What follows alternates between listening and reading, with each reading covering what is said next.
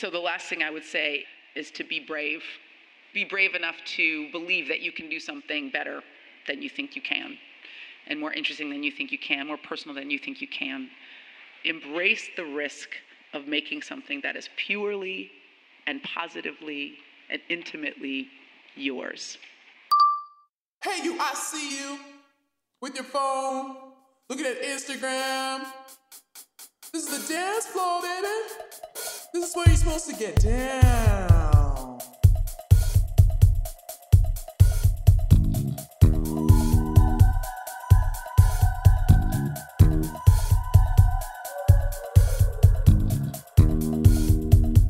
This is the dance floor, baby.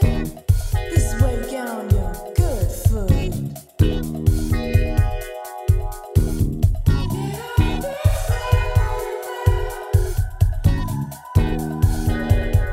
This floor is for grooving.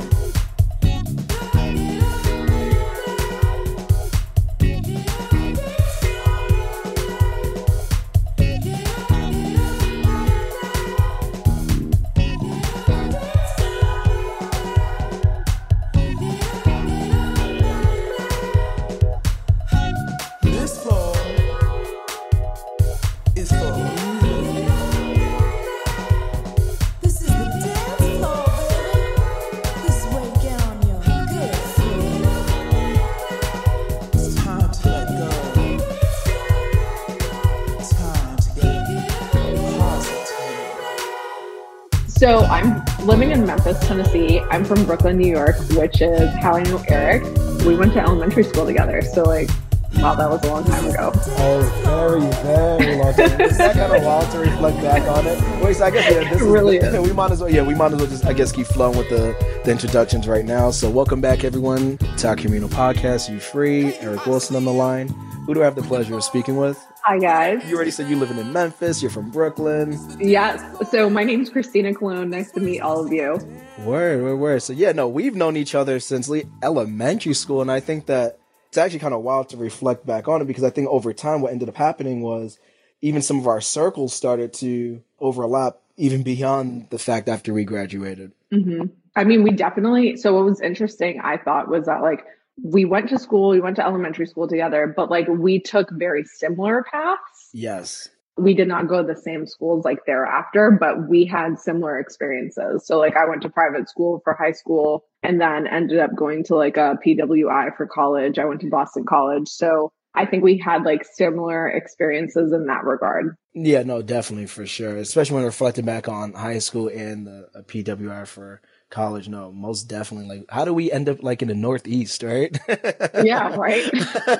Both of us in the New England area, even though we're Brooklyn natives. Yeah. I mean, I think I had a really unique college experience just for the simple fact that I went to Boston College, and Boston College is in the suburbs, but one thing about Boston, there's so many schools there. So one thing that I tried to do and my friends did is we would mingle a lot with the kids at other schools. So our experience wasn't confined to this a bubble in the suburbs. It was very much 2 to 3 good years of city living and what it means to go clubbing in Boston, go eating in Boston, just go exploring the actual city that you're in for your 4 years of college. So I don't think I had a typical DC experience. Oh, that's dope. And it seems like you were being really intentional about going out there and meeting just different groups or communities in Boston too. You know what? I think what it was when I reflect back, it was really that. So I was in the business school at BC and there was barely any diversity. And it was everyone who's Black and Hispanic just could kind of, make eye contact with each other and lecture or passing through the halls of school. And you just knew you were one of the few in the business school and even in the larger university. But I think that's what made it possible for kind of my friends and I to be nudged to see what the world was outside of our campus, because we just realized there weren't many of us. And I think for me, coming from a private high school that was predominantly white, where there were only 60 kids in my grade, I wanted more of that diversity. So it's like, how do we meet other people that look like us, that are having like similar experiences at other schools, so that we can, fellowship on the weekends. I may not necessarily want to do what my white classmates are doing on the weekends. So how do I, build that sense of community? And that was definitely something that I had in college. And that's something I always reflect on, especially when thinking about where we did go to school. And at least like if we reflect all the way back into like elementary school, I guess I wasn't thinking or aware of race at that time, but I do Neither was I. right. But I do feel like we've been in these similar situations where we've sort of had to adjust, or whether or not we were the only ones in the room, we didn't realize. So it's always interesting reflecting back on it. The older we get, that the similarities for the people we end up mingling with or really getting in touch with, it's deeper than just a male female like binary. You know what I mean? It's deeper. It becomes deeper than race. It's like, where can we find these commonalities in order to just situate and honestly just like kick back and be friends, like pull off all those masks and just get to the bottom of what the real is. Yeah, no, I mean, I agree with that. It's funny that you said like race wasn't an issue in elementary school. And I agree with that. I mean, we went to a predominantly white school and I did not really think about race when I was that young. I don't think race really like set in for me until like 7th grade. Mm-hmm. So when did it like hit for you? Oh, that's a good question. I would say mainly in high school, like 9th grade, only because I was also just out of my environment completely, like just being, going to boarding school, being also in a city that was in the deeper parts of New England. That's where it was really apparent, because I remember one of the questions that I asked one of the older students on campus was like, hey, like, where do you get your hair cut? And he just started laughing. So at that point, I'm like, oh, okay. Like, I do understand that there are barbers in this city, but I got you. So I think that was one of the more, that was definitely one of the feelings or one of the realizations that I had about race in that way. Just the fact that the same services can be provided, but different people utilize it a little bit differently. Yeah. I think for me, the reason why it struck me so early is because, so I had gone to like a public middle school, and even though it was really diverse, part of the reason like why I had gone there was like my neighborhood public school, middle school. Part of the reason why I'd gone there was because they had like this rainbow program, or like a magnet program. What is that? It's for like high performing students. You just kind of get like coupled into this program, and you may have like harder classes than like, your counterparts. Mm-hmm. But I remember in like 7th grade when things started kind of getting rougher, or like Brooklyn was a little bit rough at that time, I would just notice like the way that teachers or even like the police after school would kind of like interact with the students of color. I'd noticed that like a lot of the kids that I'd gone to that middle school with from our elementary school, like they kind of started, I would say, segmenting themselves off. Like I realized then that I was like one of the only ones in my friend group that was a person of color. And so I just naturally wanted to be around other people that looked like me. So that's when race started like really becoming a thing. I'd never really had like other Spanish friends and never had like other Spanish students that I was going to school with. And that was really the first time I'd started meeting like other Spanish people. So, I mean, 7th grade was pretty eye-opening for me. Can you speak more to seeing that divide and even the way the teachers were treating students? Because at that age where everyone wants to talk in class, you know what I mean? Not everyone wants to raise a hand. Like people are messing around in the hallways. And I think that's all the way across the board. Like, right. I'm very curious to hear sort of the differing in treatment, because I actually do remember some elements of that in elementary school, if I do want to reflect back on it, how certain kids were always just thought of as like problem childs, or there was always that threat that their parents would be called. Meanwhile, there was another segment of students who would do similar things, but it was just kind of brushed off. Yeah, I think it was more, so I'm big on like tone of voice. And I think that's what really stuck out to me. It was more like the tone that the teacher used. It was more, like you said, like the same students that kept kind of getting in trouble over and over again. So that's like what I really picked up on. And I think that's like when like I said, really started thinking about race and like wanting to be around other people that looked like me. And like when I think back at 13 to like just have this desire to be around other students that like look like you, like that wasn't anything that was forced upon me or encouraged. Like it was like an inherent desire. So I can only imagine nowadays, like, you know, as kids have social media at like younger ages, that they want to be around other people that look like them. Like that is like a true desire that kids have. Yeah, and even when thinking about social media, just all the different communities that are built within that, you know. So it's like the kids that like Jordans or the kids that like Adidas. I feel like we're all just so very tribal, and social media can also push forward that narrative in those ways too. But you know what I'm noticing too, like the kids being on social media earlier, they just lose the ability to have like disagreements. Because online it escalates so quickly. It's like if people disagree with you, it's very much like I'm going to block you. I'm going to delete your comment. I'm going to like probably curse you out. But like you lose that ability as a kid, I feel like, to be like, yo, I don't like this. This is why I don't like this. It's very easy to just like cancel people. So like that is something that, you know, I've kind of been wondering, like, how do these younger kids develop the ability to like have discord and have discussions with people that don't necessarily agree with like their points of views? That is very true. Even now with remote learning, students can actually just create and curate their own world that best suits them. Because once you block someone on any of these media sites, they're effectively out of your life until I guess they create new profiles. Until you have to see them in person. Or unless you just see them in person too. No, that's very interesting. I didn't think about it from that way, that there may not be the same level of discord. Because I feel like for us, or even being a digital native where we've experienced both sides of the world, pre and post internet culture, I feel like we approached the internet in a way where we were always just so honest. I was having this conversation with a friend the other day when we were looking back on our Facebook timelines, and just, we were having like very public conversations that should have been very private, or in direct messages just for the consumption of the masses. And it's very interesting to then reflect back on it, because I feel like, at least in my house, because I come from a big family and I know you do as well, there's no such thing as, if you don't agree with someone, just like blocking them out. It's like, no. You're going to argue your point. You're going to get your point across until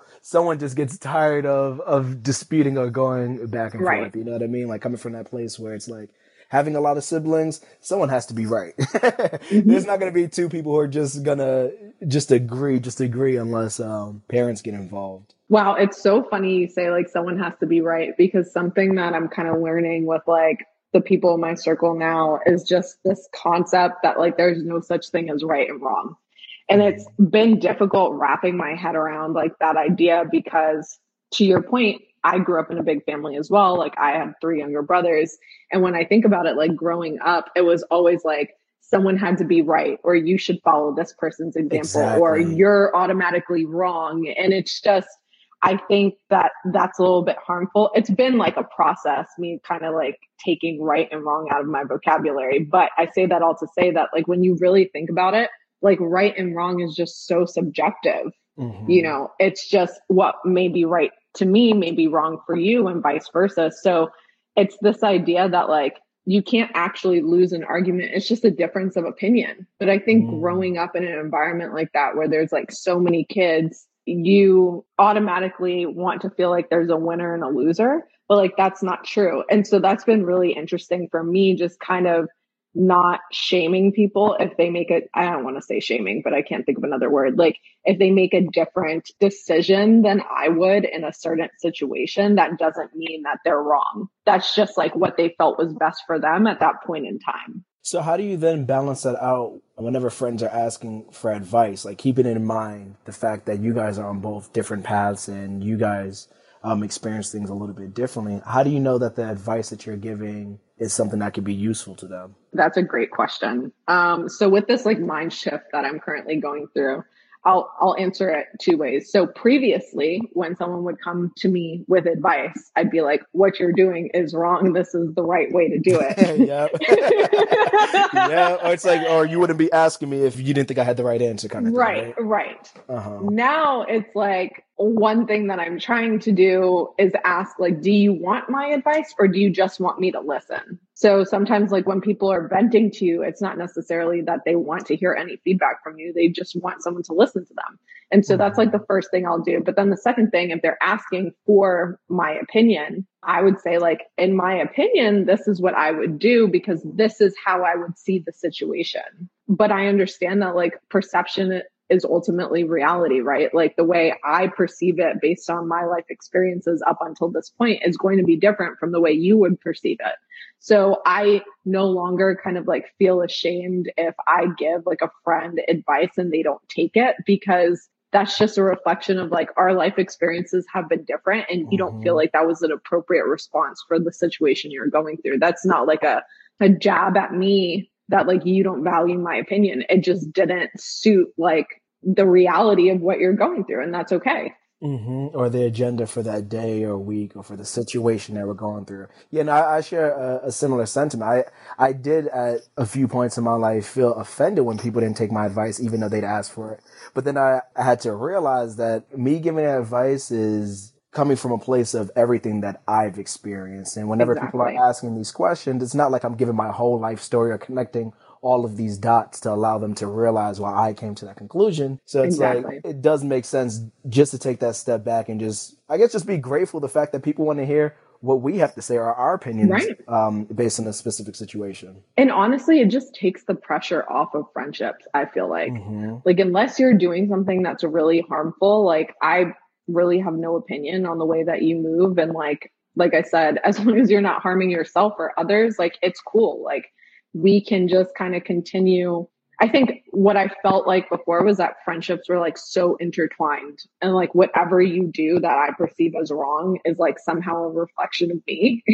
And it's not. Like, those are your decisions that you've made on your own. And if our morals don't align, like, that's okay. We don't need to be friends. But now I'm kind of feeling like I'm in this place where, as long as we have like some core values that are similar, if you make different decisions that I wouldn't necessarily make, like, that doesn't mean we can't be friends, you know, because we're just kind of walking life together. We don't need to be on the same path. So that's how I perceive friendship now. Oh, I like that. Did a lot of these realizations happen when you moved to Memphis, or were you going through a lot of this when you were in New York or Boston? Okay, so a lot of these realizations have happened in the last like 6 to 9 months of my life. I wish they would have happened when I first moved here, because God, it would have been a different experience. But the lessons would have been different, though, you know. Yeah. And how has that allowed you to find more about who you are as a person? Wow, that's a big question. and think about it. Some of these questions I ask, sometimes I don't even have the answer to it too. I'm very curious of like the human experience or the journey from others' perspective. Okay, ask me the question again, because something popped into my mind. Yeah. So it's like, when reflecting back on the fact that whenever we are giving advice, when people ask us for our advice, whether they take it or not, we shouldn't feel offended by it, because we all have different experiences and hear things a little bit differently. But then realizing the fact that we shouldn't be offended, and that sort of to each its own, how has that allowed you to move more in a way where you learned a lot more about yourself? I say this to say, like, do you happen to take your own advice that you also dish out? Because I have a hard time doing that. Wow. So I'm going to give you a few different answers. So one, the way that it's personally changed my life in terms of friendships is I'm more open to meeting different types of people. There's one thing I think, like, okay, we grew up in Park Slope, right? There's one thing to be like, oh, I'm open to like people of different walks of life, and we can maybe have small talk on the street, and I live in like a very progressive community, but that doesn't necessarily mean you're an open person. Entirely. You can be narrow-minded and still live in like a progressive environment. So I think I'm truthfully like way more open to meeting people of different walks of life and like not judging the walk of life that they're on. So I would say that's one. Secondly, the way it's changed me as a person. Yes, I do take my own advice. I And I know that sounds like an interesting question, but it's so no, difficult. It's no, so it is. difficult to It take is. our own advice. It is, God. Okay. So the way that I feel like it's changed me as a person, Mm-hmm. when you realize that you don't have control over other people's actions, you start, and I don't mean this in like a depressing way, but you start realizing like you're just alone Mm-hmm. and that all you have control over is you. And you start to put more of the energy that you would have put into like making sure your friends are okay or like making good decisions or like doing what you think is right into yourself.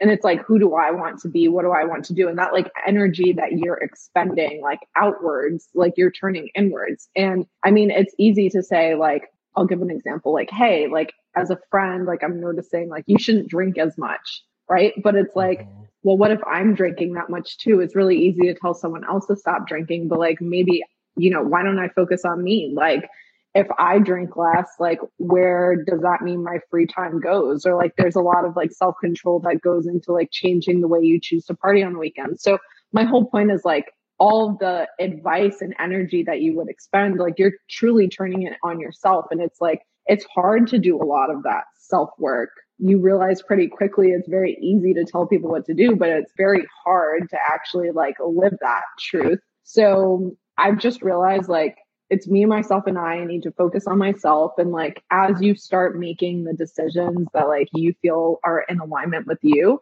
those friendships will either continue or not.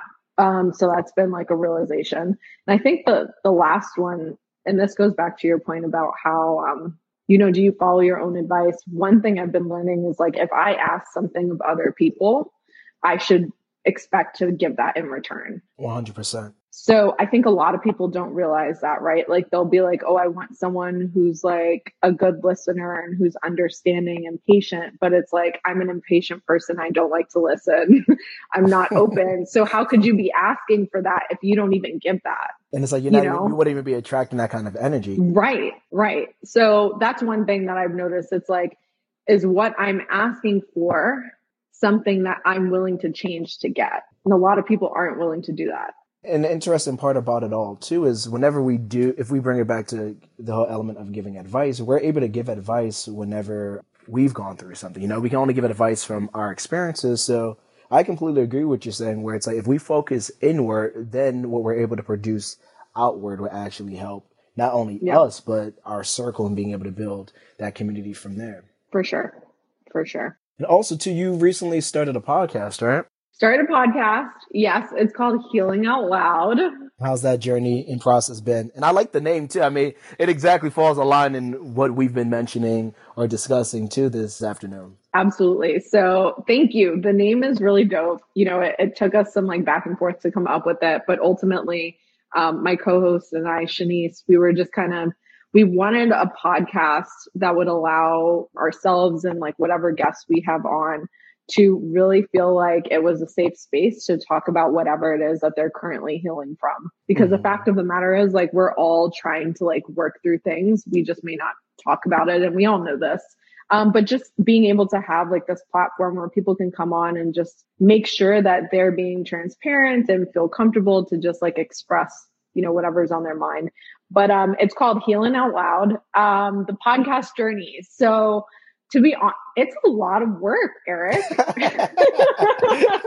It always seems easier outside looking in, right? Yes, it is a lot of work to be consistent and like disciplined with it, and just be on it every week. But so we actually have paused for a few weeks. I think life hit both of us and we just needed to take a step back. And, I'm actually interested to hear from you. Like, how do you balance that if you're going through stuff personally? Like, I know you still have like your 9 to 5 and then you have the podcast on the side. So how do you balance that? I think it's realizing going back to the drawing board of the why. Like the why are you doing it? Why do you feel like it's necessary to record and have these conversations and put your opinions out into the world? And Zim and I know Zim's not on this call, but that is something that we talk about where it's like, we have to realize, especially on this podcasting journey or any journey in which you're creating media, that you have to create it for you. Right. So whenever it stops feeling fun or whenever it feels like it's no longer aligning with you, it's okay to take a pause, but the Mhm. worst thing to do is just quit completely. So it's like Absolutely. being able to realize those moments when we all need rest, because part of the thing that makes the creative elements that we're putting out into the world beautiful is the fact that we take the time for ourselves to be able to reflect and really continuously align to see, hey, is this something that is this something that I still value in the same way that I did 2 years ago? You know, whether that's in podding and having these conversations have increased, or whether we don't find the same value actually being there, but it's always just reflecting back on that why. I love what you said. I'm really going to take that back. Just like keeping the why centered every time you kind of, revisit the podcast or really anything that you want to do extracurricularly outside of work. Yeah. It's like even going to the gym, like there's times in which like if you're consistent for 2 or 3 days where you may want to take that day off, and let's say you do take that day off, as long as you kind of keep in your mind and remember why you even started going on those jogs or those runs to begin with, you know? That is so interesting that you said that because it was like after my 28th birthday in February, it was one day I just had so much anxiety and I was like, you know what? I need to run. And like, I've never been a runner. And so every time it didn't have to be the same time each day, but whenever I felt that feeling throughout the day of like, oh my God, I need to like get this energy out, I would go on a run. And slowly it became a few times a week, like I was running. And then there was like one week where I ran every day. And I noticed like, if I don't put pressure on myself and just go with the flow of my own body, like I can look back and say like, wow, that became a habit. I wouldn't consider myself a runner, but like running is now something that I appreciate and enjoy and can see value in. And so sometimes what I'm learning is like, it's not about, I think we can all get really caught up in like goal setting. Sometimes it's just like following the flow of your body and letting like your body just, guide you. Exactly. And I feel like this goes back to what we were saying before about, do we take our own advice? It's like, do we listen to our own For body? sure. Because a lot of the time, it's like even when we start the workday, it's like whether we're feeling tired or not, it's like, well, go ahead, take a shower and then coffee. You know what I mean? Coffee is going to make us jump up and provide us with that false sense of energy. But it's like being able to really sit back and listen to your body. That's where we're going to be able to get a lot of the answers we're searching for. I love that. Yep. And that's cool. Yeah, and I'm very excited for when Healing Out Loud gets kicked back up too. Did you and your co-host, did you guys like meet in college? Is she like a neighborhood friend? How'd you guys decide, or how'd you guys come up with the idea? Oh my gosh. Okay. So Shanice and I go way back to college. We actually met when orientation kicked off. We were both in the business school together, and we were roommates for 3 of the 4 years. Oh, so you guys are tight. Oh, we're super tight.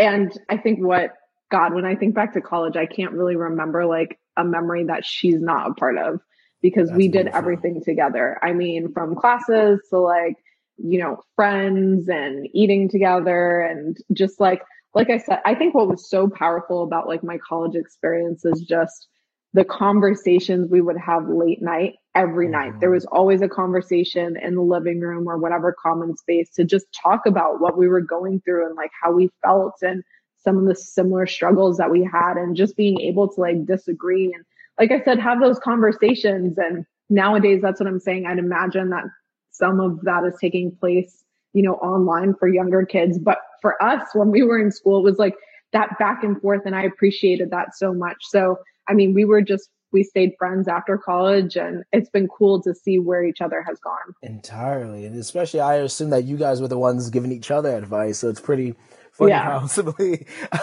speaking out loud or healing out loud in that sense together. Okay, so Healing Out Loud, it's a space just for everyone to be able to get a full scope and idea on where they can find you too. Yes. So Healing Out Loud, healing with an apostrophe, no G.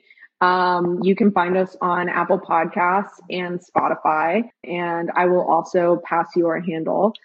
It's Healing Out Loud, no spaces on Instagram.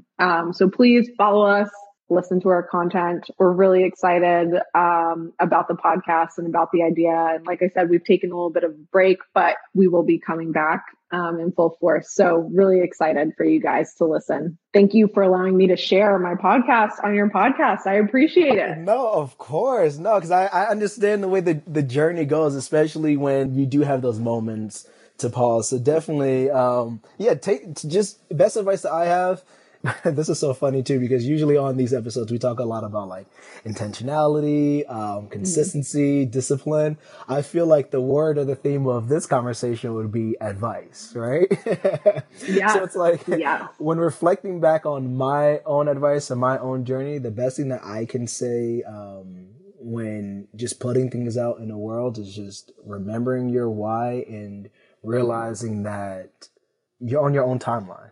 Regardless, for sure. You know what I mean? So put the blinders on and just do what you got to do, because at the end of the day, no one is you. You know what? No one is you. And let me just say, I think like the coolest thing about starting the podcast, like before we put the podcast out, we were, having conversations about like, is this something that we're comfortable with doing? Like actually just being this open about our lives. And it was such a freeing feeling to like put out our first 2 episodes and talk about like certain things that were close to home that maybe people didn't know about, and just not caring what anyone thought. Like I couldn't even believe like how freeing it felt to just really be void of those opinions and just be like, this is me. And, you can either take it or leave it and find some value in it or not. And that's totally okay. If it doesn't resonate, if it does, that's great, because we want to help people by like sharing what we've been through. But I have to tell you, like, it gave me that much more confidence to really just step and walk in my truth, that you can have that sense of freedom. And freedom's really just a choice. Like, it's a choice to say, like, I know what's best for me, and like, I, value the experiences that I've had, and I'm not going to have shame about like what I've been through or who I am. Wow, I should be grateful for my experiences. Instead of being wasteful and bitter, I have learned better than that. Can't spend my time on the wrong side of things, not believing in my voice. Yes, I made my choice to be something. And feeling down does nothing, and crying doesn't either. I never want to be in a dark place where it feels like there's no escaping.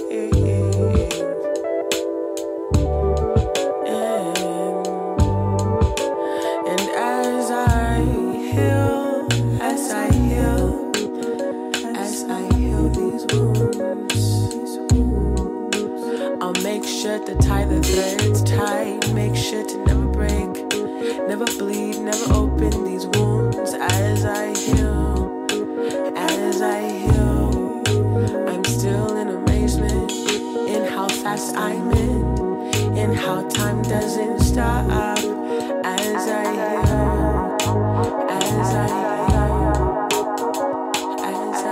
these wounds.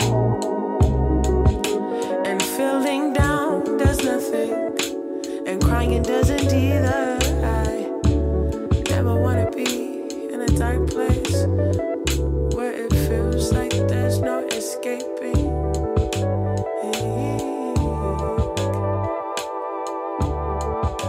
And as I heal these wounds, I'll make sure to tie the threads tight, make sure to never bleed, never break, never open these wounds.